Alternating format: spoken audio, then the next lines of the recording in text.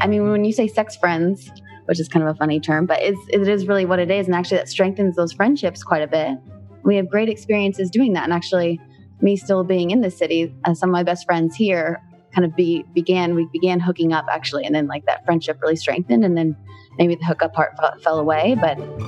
Welcome to Normalizing Non-Monogamy, the podcast where we interview incredible people from across the entire spectrum of non-monogamy to hear their fascinating stories.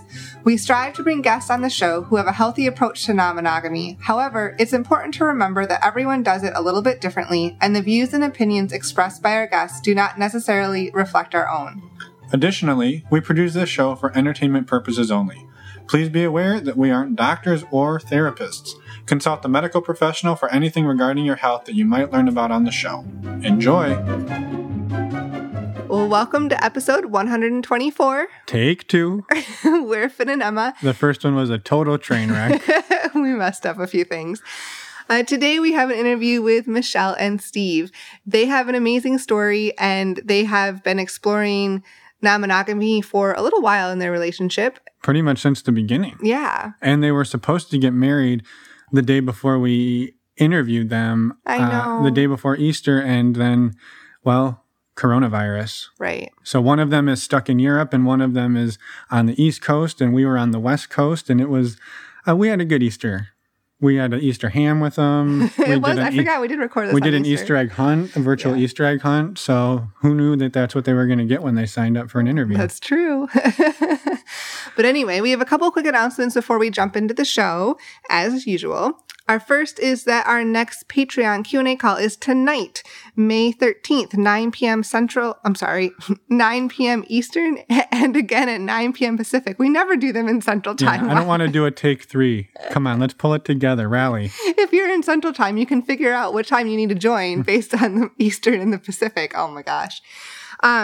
We would love to have you all join us for that. So if you're interested, go check out our website, normalizingnonmonogamy.com, click on the Patreon page, and hop on over and join us for our Q&As. Yeah, it's been a great way for us to build community and stave off the isolation, the social isolation that we've been struggling with. And I think everybody's been getting a lot out of it. So we hope that you, if you're listening and you're one of the Patreon people, that you are getting that, and thank you.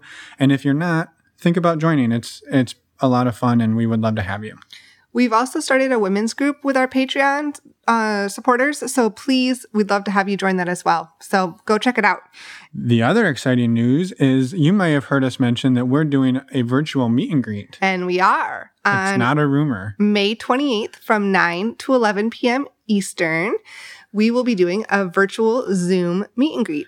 Yep. The way that we're going to do this, and we tested this a couple weeks ago with our Patreon group, is we bring everybody together in one big group, and then we break people out into individual rooms and talk about a question. We give you a fun question, like if you were stuck on a desert island and could only bring one item, what would it be? Right. Not necessarily that exact question, but something like that. And then you all talk about it. And then about 5 minutes later, we bring everybody back together. We scramble the rooms and we do it again. Yeah. So it's $10, and we would love to have all of you join us. To sign up, go to our website, normalizingnonmonogamy.com, and go to the events page and sign up. And while you're there, check out the resources page for all your non-monogamy needs, resource needs, tools needs. All of it. Or contact us. Contact us. That's even better. While you're there, reach out to us on the Contact Us page. Send us a voicemail. We'll send you one back. It'll be personalized. That's how we actually got in touch with Michelle and Steve. Michelle sent us a voicemail, and I think we went back and forth like 17 times. Not that many, but like 13 times. And so it works, people. Yeah. So anyway, go check out our website. And now let's go talk to Michelle and Steve. Nice sound That was effects. my airplane. We were on an airplane. That was perfect. I thought so. All right. Well, this is one of our first recordings from multiple continents. 3 different locations. Yeah. Welcome, Michelle and Steve. We're excited to have you here. Thank you for having us. We're very excited to be here. Yeah. Happy to be here. Yeah, it's exciting. And actually, we're recording this on Easter Sunday. Yes. One day after what was supposed to be your wedding, but coronavirus be damned, you couldn't do it. that sucks. And we're so sorry to hear that. Oh, we'll do it again. No problem. Yeah. Yeah. Well, and this is just like a wedding, basically. Right. Like coming in the show, it's the same as I feel celebrated. So Yeah. Well, everybody will send their wishes, and we appreciate you being here. So thank you. And maybe for the listeners, do you mind introducing yourselves? Who are Michelle and Steve? Sure. I'm Michelle, 30 years old, currently in Eastern Europe for work. And I've been in a relationship with Steve for almost 2 years. And I guess that's it for now. Okay. More to come. I'm Steve. I'm from Los Angeles originally. As Michelle said, we've been together for 2 years now, and we've been doing long distance since our jobs kind of shifted us from being in the same place. So she's stuck in Eastern Europe, and I'm somewhere on the East Coast now, and we're doing our best to make it work in the time of plague. Yeah, no, it's not an easy time, but props to you both for making it work. So yeah. Doing our best. Yeah, and when you reached out, you said that you guys have started exploring non-monogamy fairly recently. And maybe do you mind talking a little bit about like what your dynamic is today, and then maybe we can go back in time to how it all started. Yeah. So maybe starting with what it is today, as you said, it's evolved recently, and I would say it's continuing to evolve. But for now, we are together, obviously. I have a girlfriend here in the city where I am. And Steve has seen a few women as well where he is, since we've been apart almost 6 months now. But we're talking all day, every day together. And it's been interesting.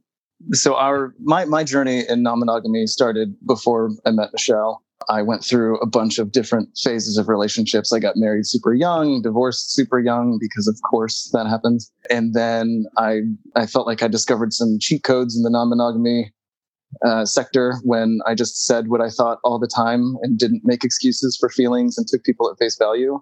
And it turns out that was just a much easier way to live. So when we met in Eastern Europe, she thought I was an absolute crazy person saying that, well, I like you, but I want to sleep with you, but I also sleep with these other people. Do you want to meet them? And that was a little bit of a shock for everybody. So the cheat code was honesty. Just communicating. It sounds like a platitude, but it's true. Yeah, that's fun. All right. Yeah.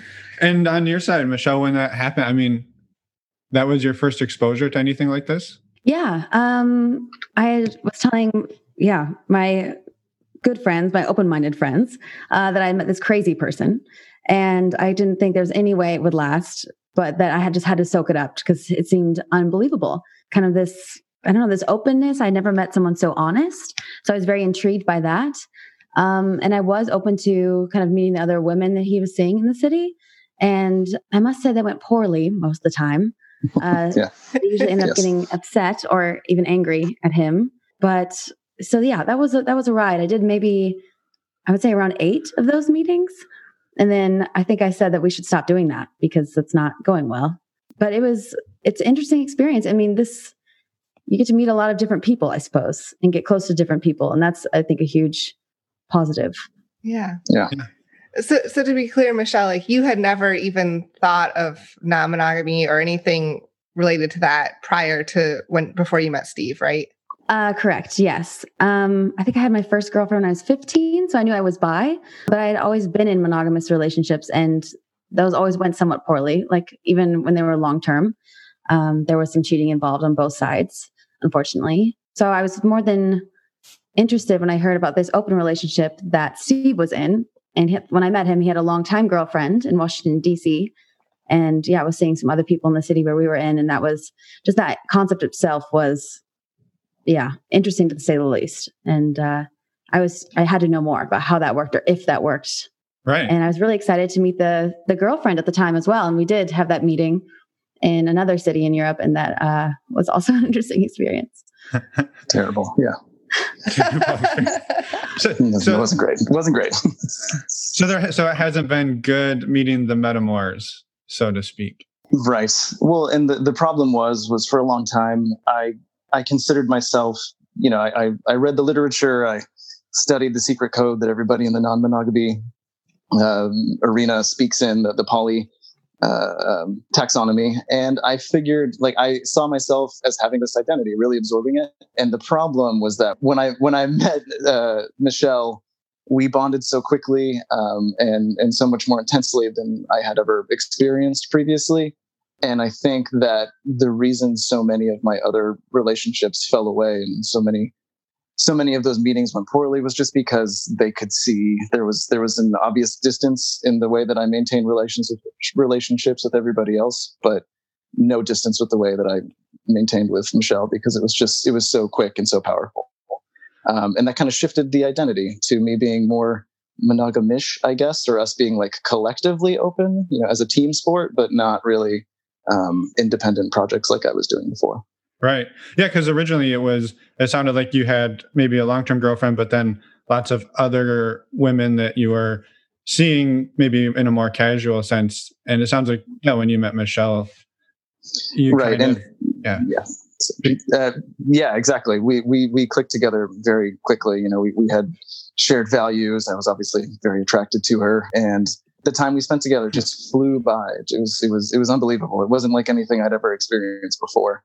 So my kind of like assumed identity melted away or got whittled down to something more communal now with her. And how did that journey from your independence to now a collective unit with her, and then also at the same time she's learning about non-monogamy for the first time, like that's a lot of worlds colliding at once. That was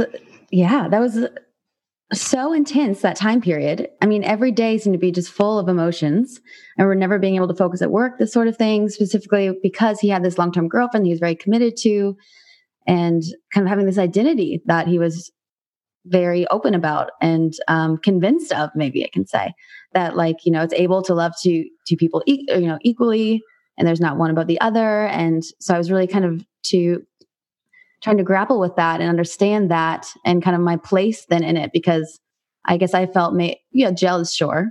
And also I didn't have anything on my side. And then, so how I'm giving all of my, maybe 100%, not that that's true or how it is, but how I felt at the time to, maybe if I was receiving less than that, or maybe I should also have someone then.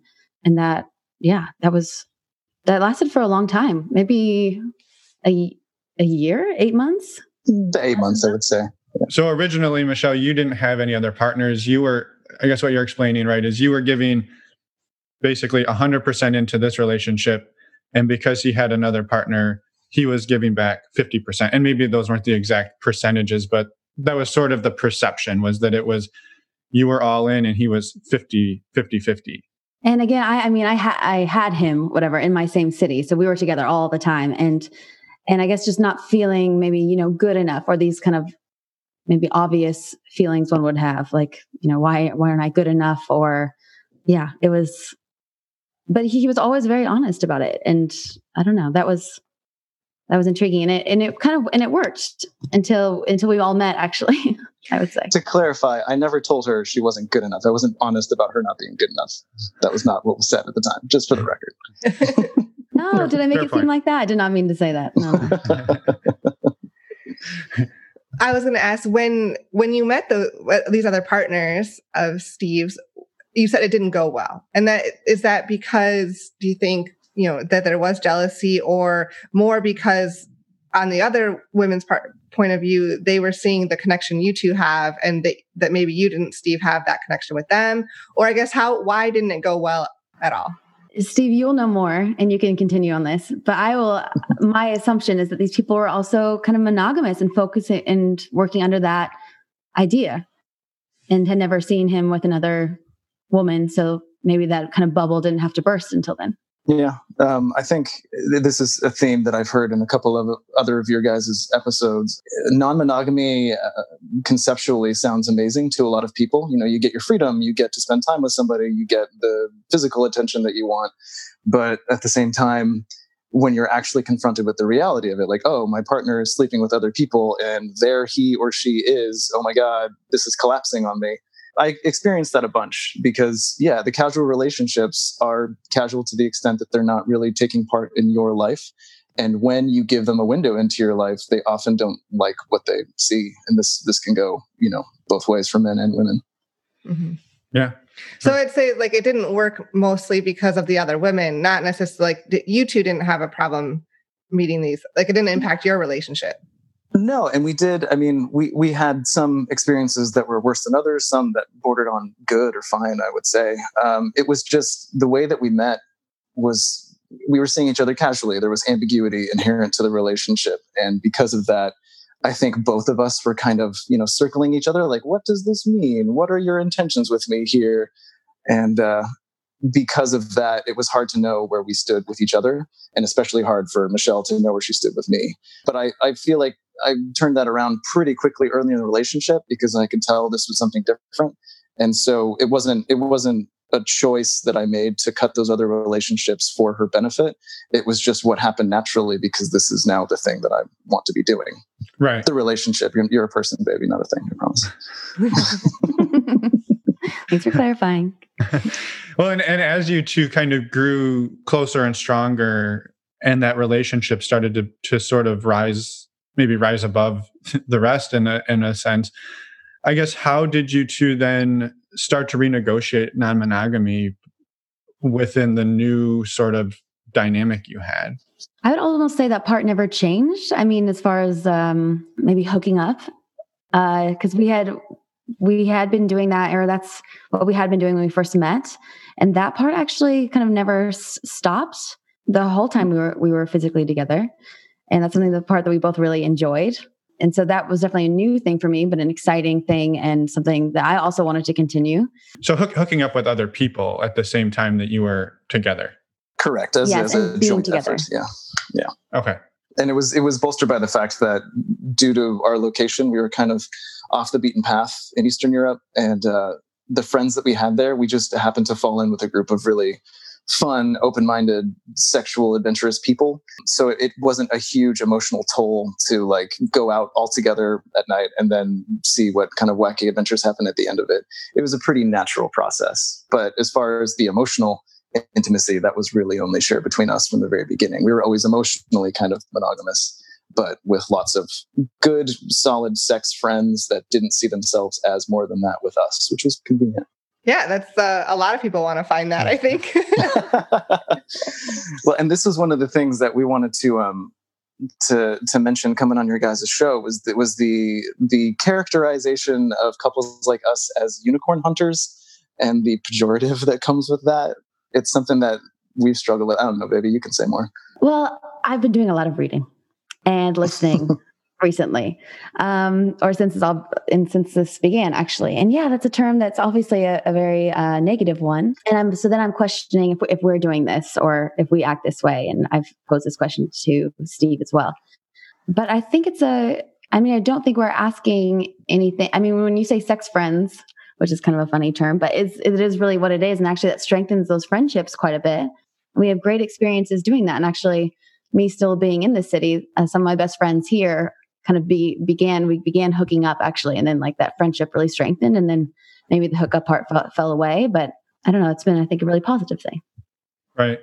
Yeah. And I think with the unicorn hunting, and this is something that we've talked actually to quite a few different people about, because I think the reason it oftentimes is a negative is when people, let's say a man and a woman, right, are looking for another woman, and it's very much that they leverage their power as the couple over the other person, right? And that it's, well, you're our girlfriend. You can't go out and see other people.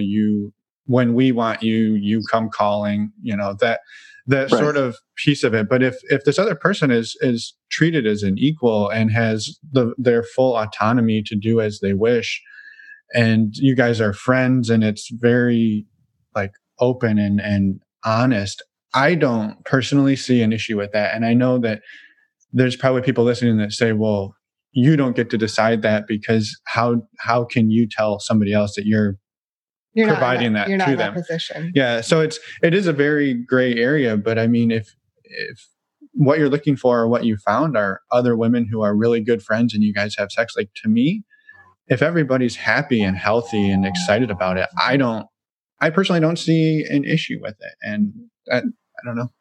So. Well, and that's fantastic. This is what I prefer to hear, but I don't know. In my adventures throughout the non-monogamy and poly worlds, I have run into like not a little bit of snobbery about these things. There's a certain sense of superiority that comes along with some of these poly and non-monogamous relationships, that people think that they're the next fucking evolution. Oh, sorry. Can I swear on the show? Yeah. Can I? You can definitely swear.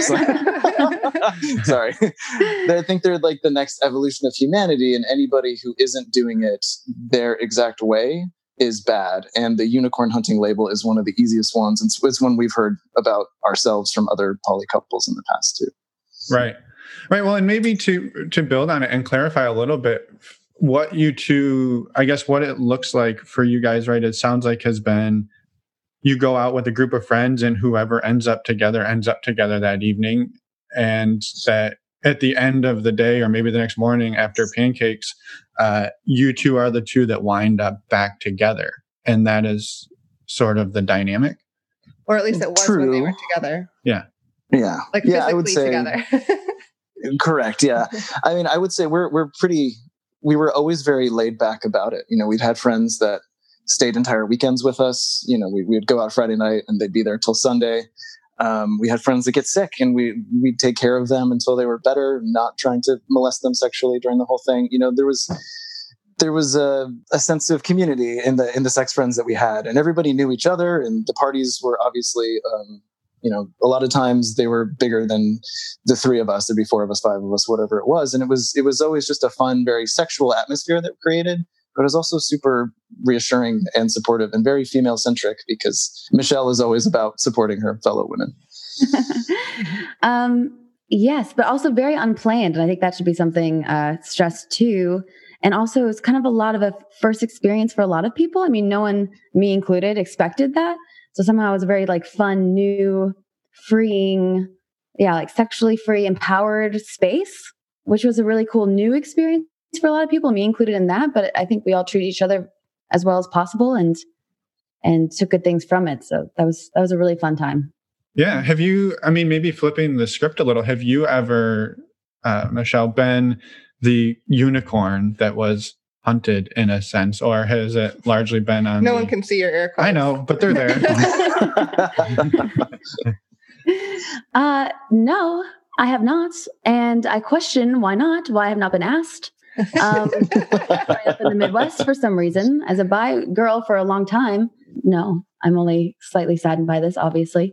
But I'm curious what I don't know, or how that would be these days. It seems so easy as well on Tinder and whatever other apps or programs.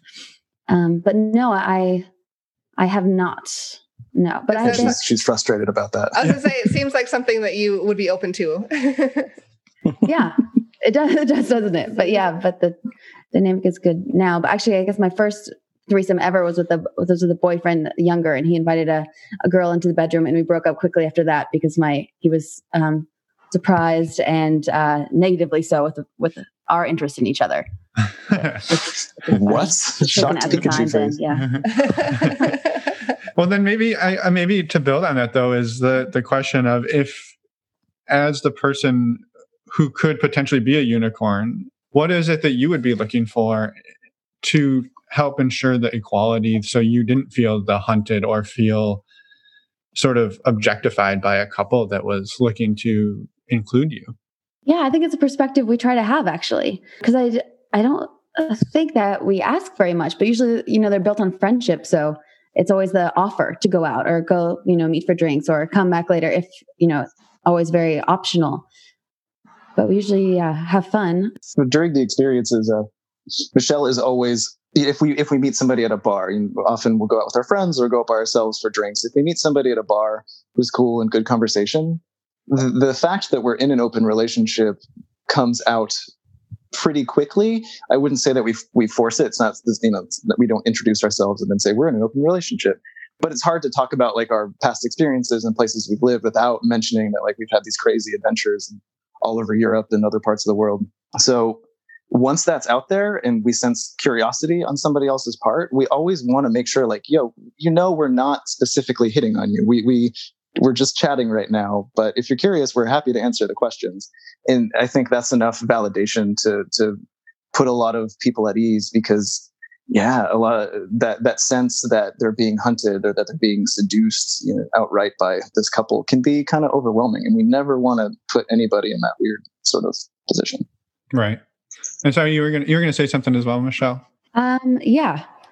Well, I do think there's a fun line actually somehow with, and we're still working on it, but like with being open about like, I guess our open relationship, and also seeming like we're coming on. I feel like sometimes people can take it that way, and that's never our intention, and it kind of makes me feel icky too. But the thing I want to say before with having, friends, something, and that me emphasizing that it was a good experience, but also we kind of struggled sometimes with having those friends then kind of expect us to hook up at the end of the night every time, which is funny because that should be the goal. But sometimes it can be such a homebody, or sometimes we just want like couple time too. And then, that was also interesting to navigate. Yeah. Yeah. And sometimes you may just not want to, like exactly what you said, like you're just not feeling it or just not interested, but you loved having the conversation, but it doesn't necessarily have to go the next step. Exactly. Yeah. There was one, go ahead. I was going to say there's one incident recently where we got literally chased around a bar by a girl who was like, you hook up with other people, you're going to hook up with me. This is happening tonight. And we had to literally flee the bar because she was being so aggressive with us, which is not a bad problem to have, but it's funny. Was that the engagement night? That was indeed the engagement. Yeah. That was our engagement. Yeah. So you were unicorn hunted, is what you Yes. We were hunted by the unicorn, indeed. They got horns. They're scary. Yeah. Yeah. The night that we got engaged, I was going to tell the story. The night that we got engaged, Michelle set up this wonderful surprise party. She got upwards of 50 of our friends together to surprise me. And she tricked me all at every point of the process. It was my going away from where we were living. It was around the time that I would be leaving. So she told everybody that, Steve is leaving, come out. We're also going to get engaged. So everybody knew this was happening for weeks before I ever did. And she tricked me to wear a suit. She's like, let's dress up. It's a fun night. You should put on a suit. You should get a haircut. You should, I don't know, maybe just think about it. Like she got me prepped for this whole thing and then proposed to me in front of 50 of our friends. And it was a really, really sweet occasion. And then everybody got very, very drunk. And there were some out of town friends of friends there that heard that we were also kind of sex weirdos on the side. And they were there with us all throughout the latter half of the night. After we just got engaged, it seemed in poor taste. I guess also looking back on that in the future, we could also be more vocal about, it'll just be a us night. But learning. We should have announced it to the crowd. You're right. As part of the engagement, as part of the proposal. Yeah. And in their defense, we had slept with like 30% of the people at our engagement parties. They can be excused on that front. Honey. It was like 26%. Come on, Steve. No. Well, good job, Michelle. It sounds like you rocked that surprise. Thanks. It's fun. Sounds very thoughtful. Yeah. Yeah. Well, and maybe moving away from, we don't have to dwell on the unicorn hunting thing. I think it is good to hear though how you approach it and that you are very conscientious about it. And I think this is something else too, where people are going to make mistakes. And I'm sure you probably have, and I'm sure you probably will, right? But if, as you're navigating this, you're very aware of the dynamic, and you try not to exercise that like, well, thanks for coming over, but it's time for us to go back to us now. So get out of our house, right? It's a very much more of an inclusive, friendly environment. And I think that's what's important about all that. So, well, right. And one of the trends we've spotted in other couples that we've met that do kind of the same thing that we're doing is that a lot of them, not all of them, but a majority of the ones that we've met personally, they seem to substitute this sort of sexual dynamic as a personality. We want to make sure that we're being decent human beings to whoever we're with, in whatever capacity we're with them first, before we get to all the naked stuff, because we don't want to lose the sense of genuine connection that comes with putting sex before connection. Right. Well, and so as you two have grown, has this largely continued to be the dynamic? I mean, although now you two are in separate countries, continents, do you see that being the dynamic when you're allowed to travel again and see each other? Or how has that shifted? Well, I hope it will continue to be, for sure. And we've, can I say that we have a joint Tinder? Is that? Yeah, we do. We have a joint Tinder account. Yeah. And so it's I don't know, that's kind of an easy way, if I can say, to like meet people. And we're not sleazy on it. I don't know. Some people are only showing one person and kind of like trying to slide that other person in at the very end. And all of our pictures are us together. So I don't, in our description as well. So hopefully that's obvious. Although I know your listeners can't see, but I can show you guys right here. Yep, we can vouch for them. They're both in the photo. Yes, they are. Two for one. And can you believe, with that picture, some woman in Istanbul thought that we were brother and sister, and we're kissing on each other in all of them. So that was a misunderstanding. I had to clarify. This is a language issue. Okay, that makes more sense. The language issue, okay, but still, from that picture, you don't look like brother and sister. I should hope not, judging by the pose. But yeah, right. That's funny. So when you two are able to come back together, hopefully you can continue that. And while you're apart, how have you adapted and adjusted the dynamic to fit the current model? Yeah, so there was someone that was a friend of ours, and I have continued to see her, and we've actually become closer.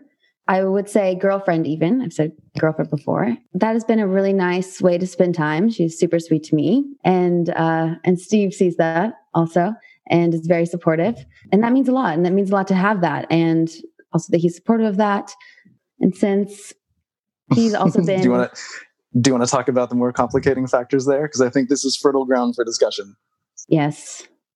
So, so the girl I'm seeing here, it's become more complicated because we were all together and kind of, I assumed everyone was on the same page, and in the future, for sure, I will check in more often. But it turns out that she does not have fond feelings for Steve. And that's made it quite awkward and difficult to manage. And Steve continues to be supportive because he sees this as a good thing for me and is very compassionate and patient. But it's been something that I struggle with for sure, trying to manage that and then not wanting to withhold any information, still be honest, and still be me. And kind of, I don't know, at one point seemed like juggling. Yes, now there's some sort of understanding, and I understand that her perspective and that I can be there, I don't know, for her still and still have the feelings I do towards Steve and that relationship. So it's almost shifted to more of a polyamory sort of dynamic where you have a primary, but also sort of a secondary partner as well. I guess, yeah. I was wondering if somebody would ask me if I was polyamorous. I never intended to be, because we had always intended to be kind of emotionally exclusive, but definitely feelings were caught there, and they are there. And I would answer that question as maybe I'm acting polyamorously. I don't know if I feel that as an identity. But that is, my situation now. Mm-hmm. On your end, Steve, how have at the beginning, you mentioned that you've seen a couple people as well since you're separated. How has that gone? So initially, I didn't want this time apart. We were only supposed to be apart for about 5 months, and that has now been extended to, we expect about 7 when this all, comes back together. We're hoping, when the airports open back up. But we didn't intend for me to see anybody without Michelle present, without her participating physically, being here, because it just seemed like less risk. It seemed like less risk of complication and risk of somebody being left on their continent feeling out of touch and non-participatory in their relationships. And it really wasn't that big of an ask. I have plenty of work. I do have a pretty serious job in my professional life, so it's not hard to distract myself with that. But with Michelle catching feelings, as she said, for her girlfriend over there and spending more time, and I think seeing that time can be spent and it can be a healthy, supportive thing, even to like care about somebody else and connect emotionally as well as sexually. I think that's prompted her to encourage me to experiment and make new friends over here and try to spend the time more socially. It's had mixed results. It's been pretty good the few times that we've done it. And the girls that I've seen over here are all aware of everything. We do video chats, video happy hours. And then, so they get to see and interact with Michelle, and it gives it a sense of normalcy, I think. But at the same time, if, it's a bad day in Eastern Europe, then some of the negative thoughts about me spending time with other women can creep in on her side. And similarly for me, some of the negative thoughts about Michelle's girlfriend can creep in for me too. So, it's a spectrum. There are amazing days where we can tell each other all the nasty details of the sex we did the night before. And there are other days where we feel kind of weird about it and we have to have like a more emotional talk about what we're going through. It's kind of up in the air. And being under lockdown, under such concentrated attention is also contributing to that a lot, I think. Right. That doesn't necessarily help the situation. Right. Yeah. I do have roommates and they are very confused by what's happening because they've met my fiance before. And then they're seeing a lot of other women traipse through the house, and I don't think they understand what's going on. Have they asked you, or like, have you broached that topic with them? Or are they no, they're far too polite. They're far too polite to ask. Oh no! He must be starting a business, I guess. I don't know. So I said we would move on from the unicorn hunting, but I think but now you're bringing it back. I think it's a perfect. So something that came up since I said that was that I think a lot of times where the couple exercises their couple privilege would be in exactly the situation where the woman has another. Potentially in this example, right? So Michelle has a girlfriend and it would be very easy for Steve to say, well, hey, it's getting too serious. She doesn't necessarily like me. You have to cut that off. And I think that's where people would look at this and say, that's the thing that's wrong with this is he's going to say, nope, it's us, cut her out because she's threatening us. And it sounds like it's been very much the opposite, that even though there aren't the strongest, fondest feelings mutually, right? That you're like, hey, this is good for you. You keep doing your thing. I'm super supportive. And yeah, I guess I wanted to circle back because I saw that as maybe the crux of the unicorn hunting issue and that you guys got slapped in the face with it pretty hard. And it sounds like you're navigating it. We are. I mean, it's easy for me to see that even if the girlfriend isn't a huge fan of me, I've heard her reasoning for it. I think she's factually wrong, but I do get the sentiment. I get what she's feeling and I understand where it's coming from because she really has feelings for Michelle, and who wouldn't? I mean, she's beautiful. She's great. I have feelings for Michelle. I can empathize on that level, and she makes Michelle happy. The time they spend together is always well spent. And I don't see it as a threat. It could become that in the future, but I haven't, no behavior or instance has gotten to the point at this point that I feel like our emotional intimacy is threatened, but I'm also aware of it and on the lookout for it. So it could go that way in the future, but I don't see the reason now. Yeah. And I mean, we do talk, you say we talk, have more emotional talk sometimes, specifically after maybe you've seen someone on your side. But I would say that we have emotional talks all the time. I feel like we're talking about feelings all the time. And it's great, actually. I don't know. There's 100% transparency, nothing I hide. Sometimes I use this phrase, like I just like throw up my feelings on you, Steve, which is what some people are into. Not us necessarily, but emotionally speaking, yes. And yeah. Thank you for clarifying that. Yeah, sure. Yeah. But I mean, he would be the first to know if something was really threatening us. So I hope that you feel safe in that position of knowing. Yeah. And we discussed this before we left too. Michelle was very good about asking for boundaries or rules or anything I wasn't okay with. And I did the same thing. And I think that kind of level setting discussion before we started spending significant amounts of time apart really made it easy to navigate. And I'm not saying it's easy. I'm saying it's manageable. And having a partner that, if I have a bad day and I'm feeling bad about her spending time with the girlfriend, I can just say it out loud. And then we talk about it. We figure out where that's coming from, and then it's gone. It's a nice balance I think we struck. Mm-hmm. Yeah. And I think it's great. And it's obviously a difficult situation to navigate, right? And that you kind of came at it from a very casual approach, and then it has, through circumstance, morphed maybe somewhat out of your control, but and that you two are embracing it and growing with it. And I guess, how have you seen it impact or bring either the two of you closer? Has it impacted your relationship positively, or has it also there been some drawbacks to it as well? And I know we've talked a little bit about that, but maybe just giving you the opportunity to talk about it a bit more. Well, and to add to that real quick. You mentioned you did make a bunch of rules and boundaries at the beginning before you started spending time apart. Have those shifted or changed, or have you pretty much stuck to the same ones? I would say like the situation has changed drastically. And then, so the rules and boundaries have, but when we were together, it was like almost everything go sort of thing, as long as our communication was there, and it always was. And I think a misconception maybe that some women specifically had was that Steve had the final say. So they would go up to him maybe and maybe start flirting and, not pay attention on my side, which of course is a no, because we are an us. Yeah, this was a theme for us pretty consistently. Both men and women would approach me as sort of the gatekeeper of this relationship. If they wanted to participate sexually with us, they would come to me.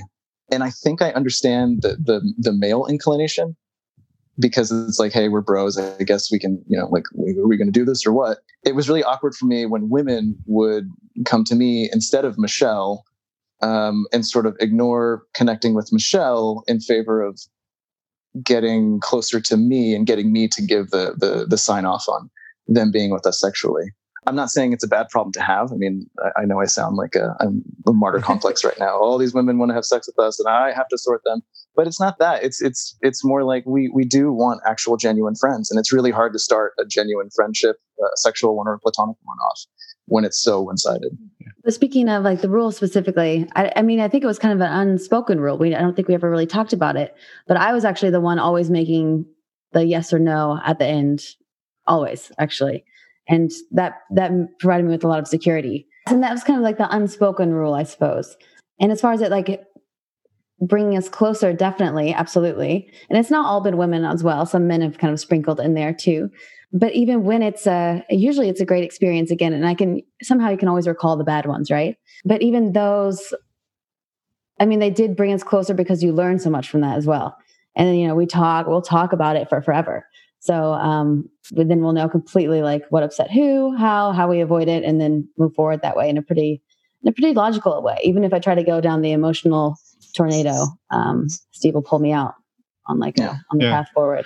So, are there things that either of you have experienced because of your ability to explore this together that either A, you never thought in a million years you would get to experience, or B, that you never thought you would even be into until like it happened?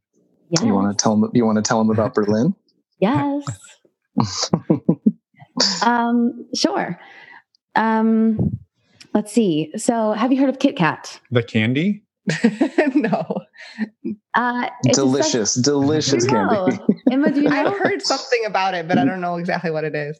Okay. It's a sex club in Berlin, a really big one. And it's, we kind of went on a whim when we arrived there once after kind of fancy dinner. Little did we know there was a dress code, which we barely made. It was leather, I guess. I had a leather skirt on, which is great. And Steve got by with I don't know what you say, boxers or I don't know, leather-looking sport underwear is the best way I can describe how I squeezed through that doorway. It was black and it passed. So we got in, and this was really incredible, and this was super eye-opening, and that happened pretty early on, maybe in the first couple months actually. So there was groups of people we were engaged with, and I mean this club, absolutely should go. There's a sauna, there's a pool, there's like a bar hangout area, different dance stages, a room of beds, and people being tied up. I mean, specific shows. And we met a lot of like other interesting people there, a lot of open-mindedness, of course. And we had a first guy there also, which I did not also realize that'd be something I was into, but was enjoyable experience for everyone.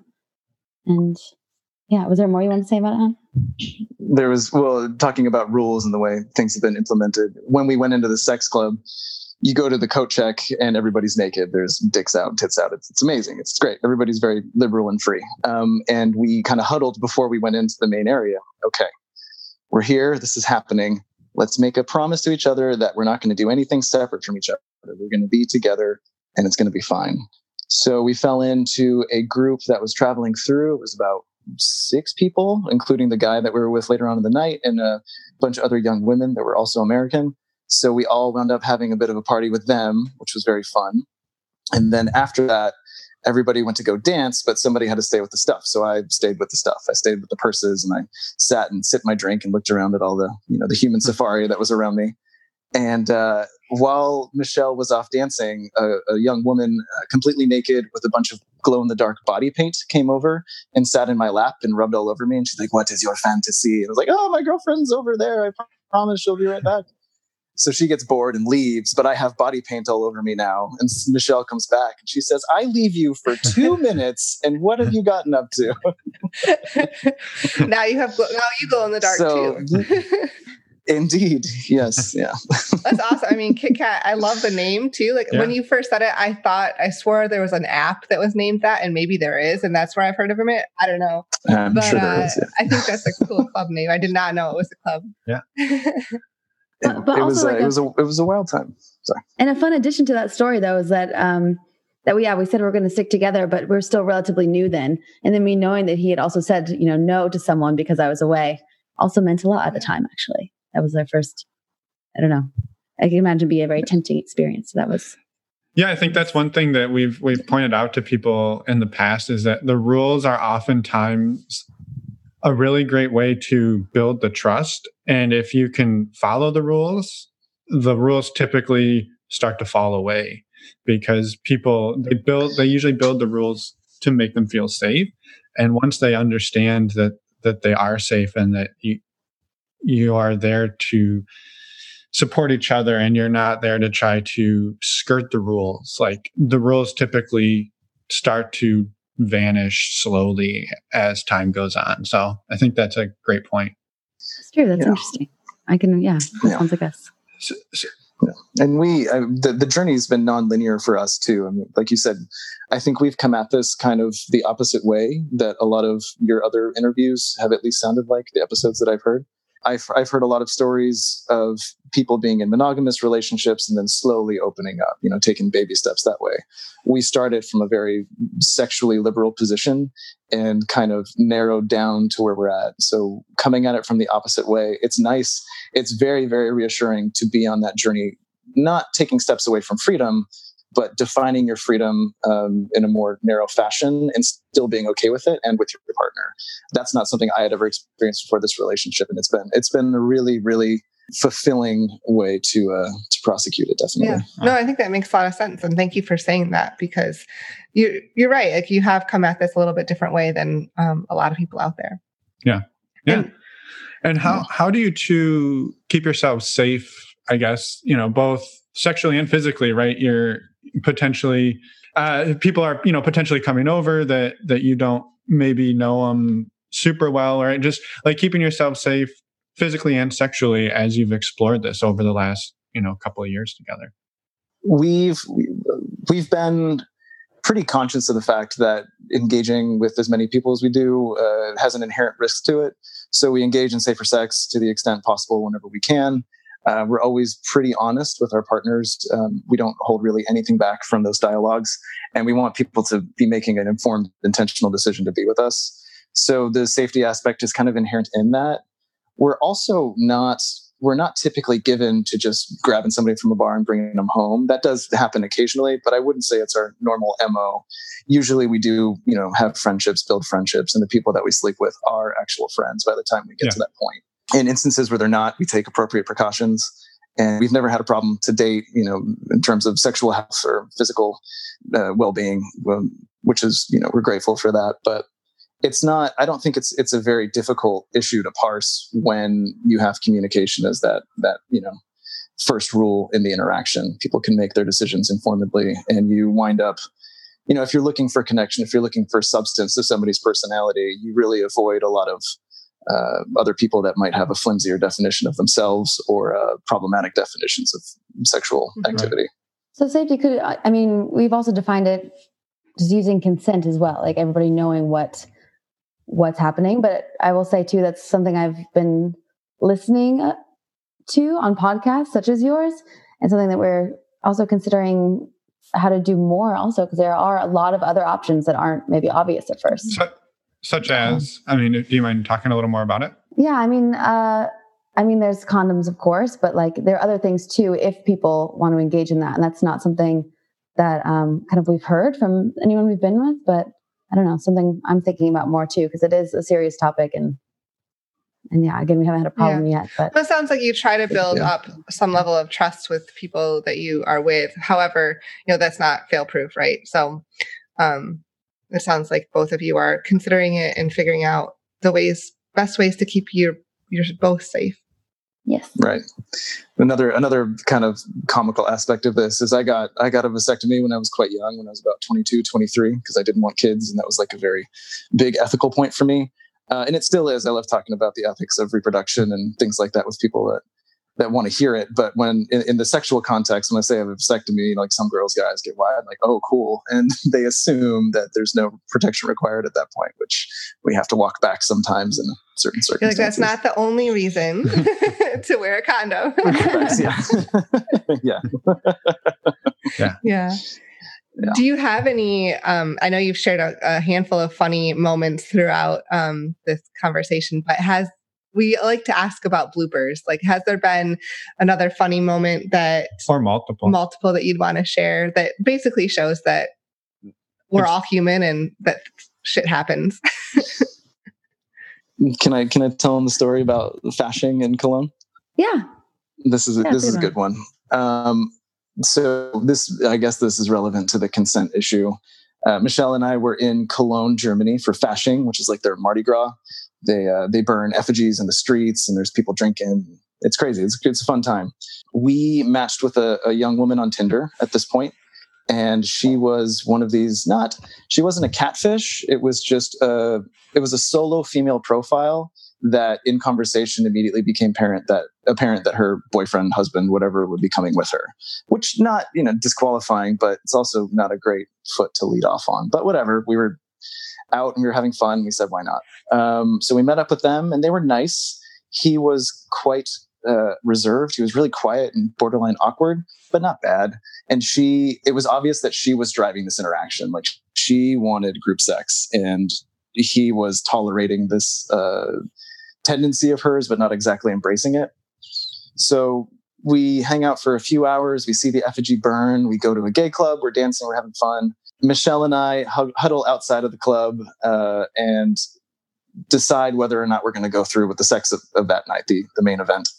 And we both kind of shrug. We're like, nah, I'm not really feeling it. I'm drunk. I'm tired. They're, borderline anyway. Let's call it. Let's not do it tonight. So then the girls huddle, Michelle and the girl from the other couple. Michelle says, you guys are great. We had a lot of fun, but we're not feeling it. We're just going to go home. And then what happens next, baby? Right. So I think I phrase it more as like, it's not you. There's nothing wrong with you. And I think she took that very literally as being her, and maybe there's something wrong with him. So she tells him to kick it up a notch, apparently. So they come back in and, he picks me up immediately. He's twirling me around. I was like, that was a surprise, an unwanted surprise.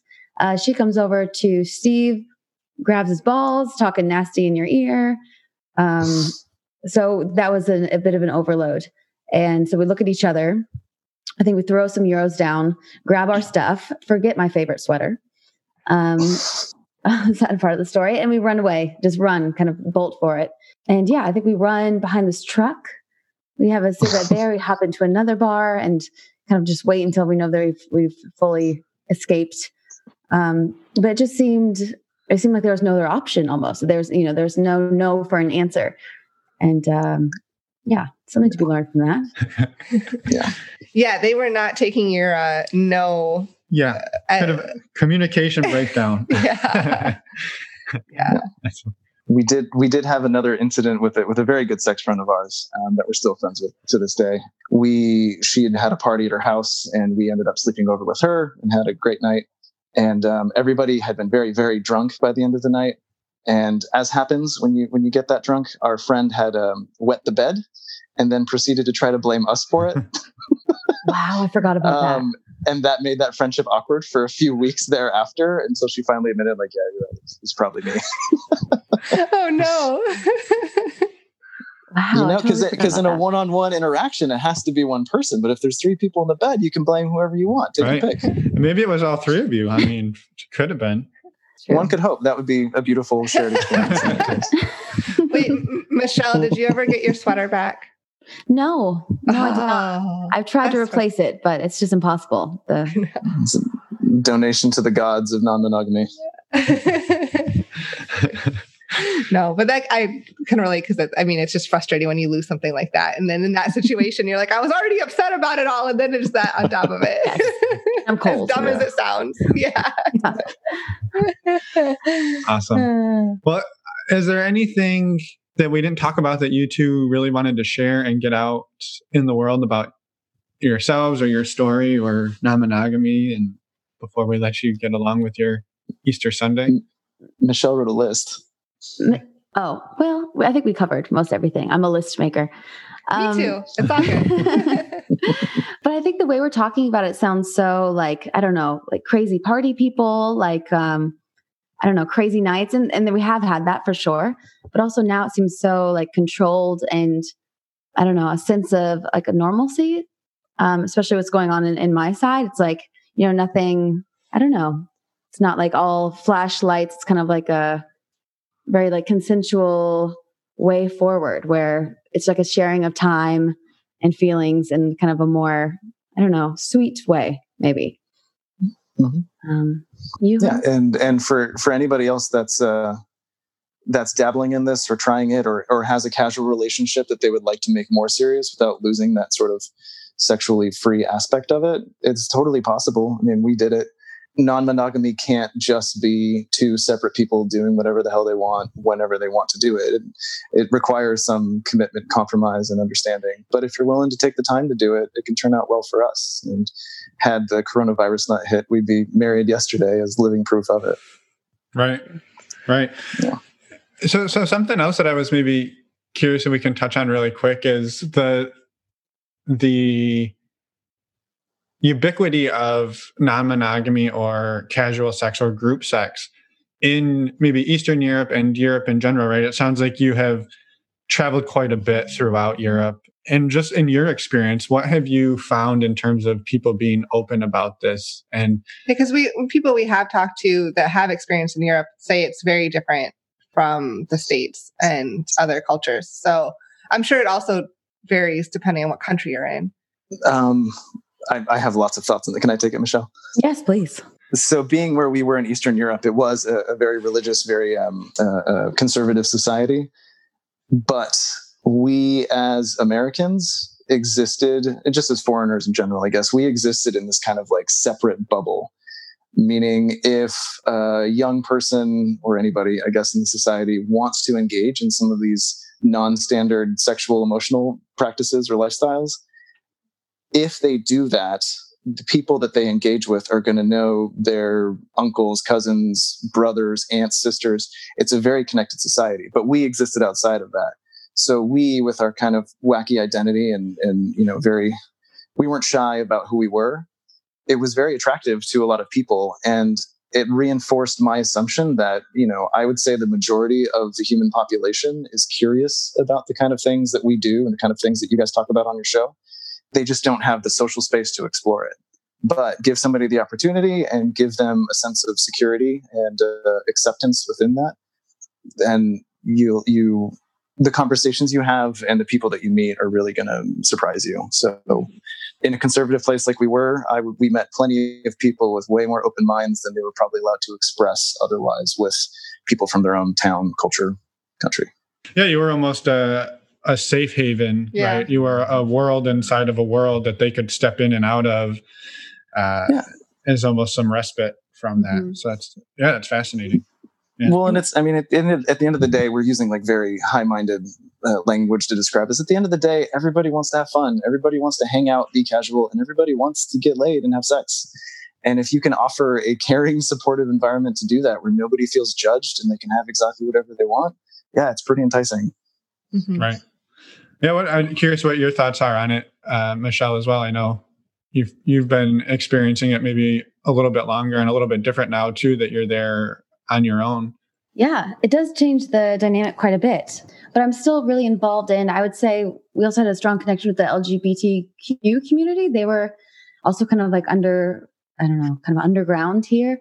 definitely not supported, but still wanted to go out and party. And we kind of got close to that community somehow. And I still feel that closeness, which is really nice.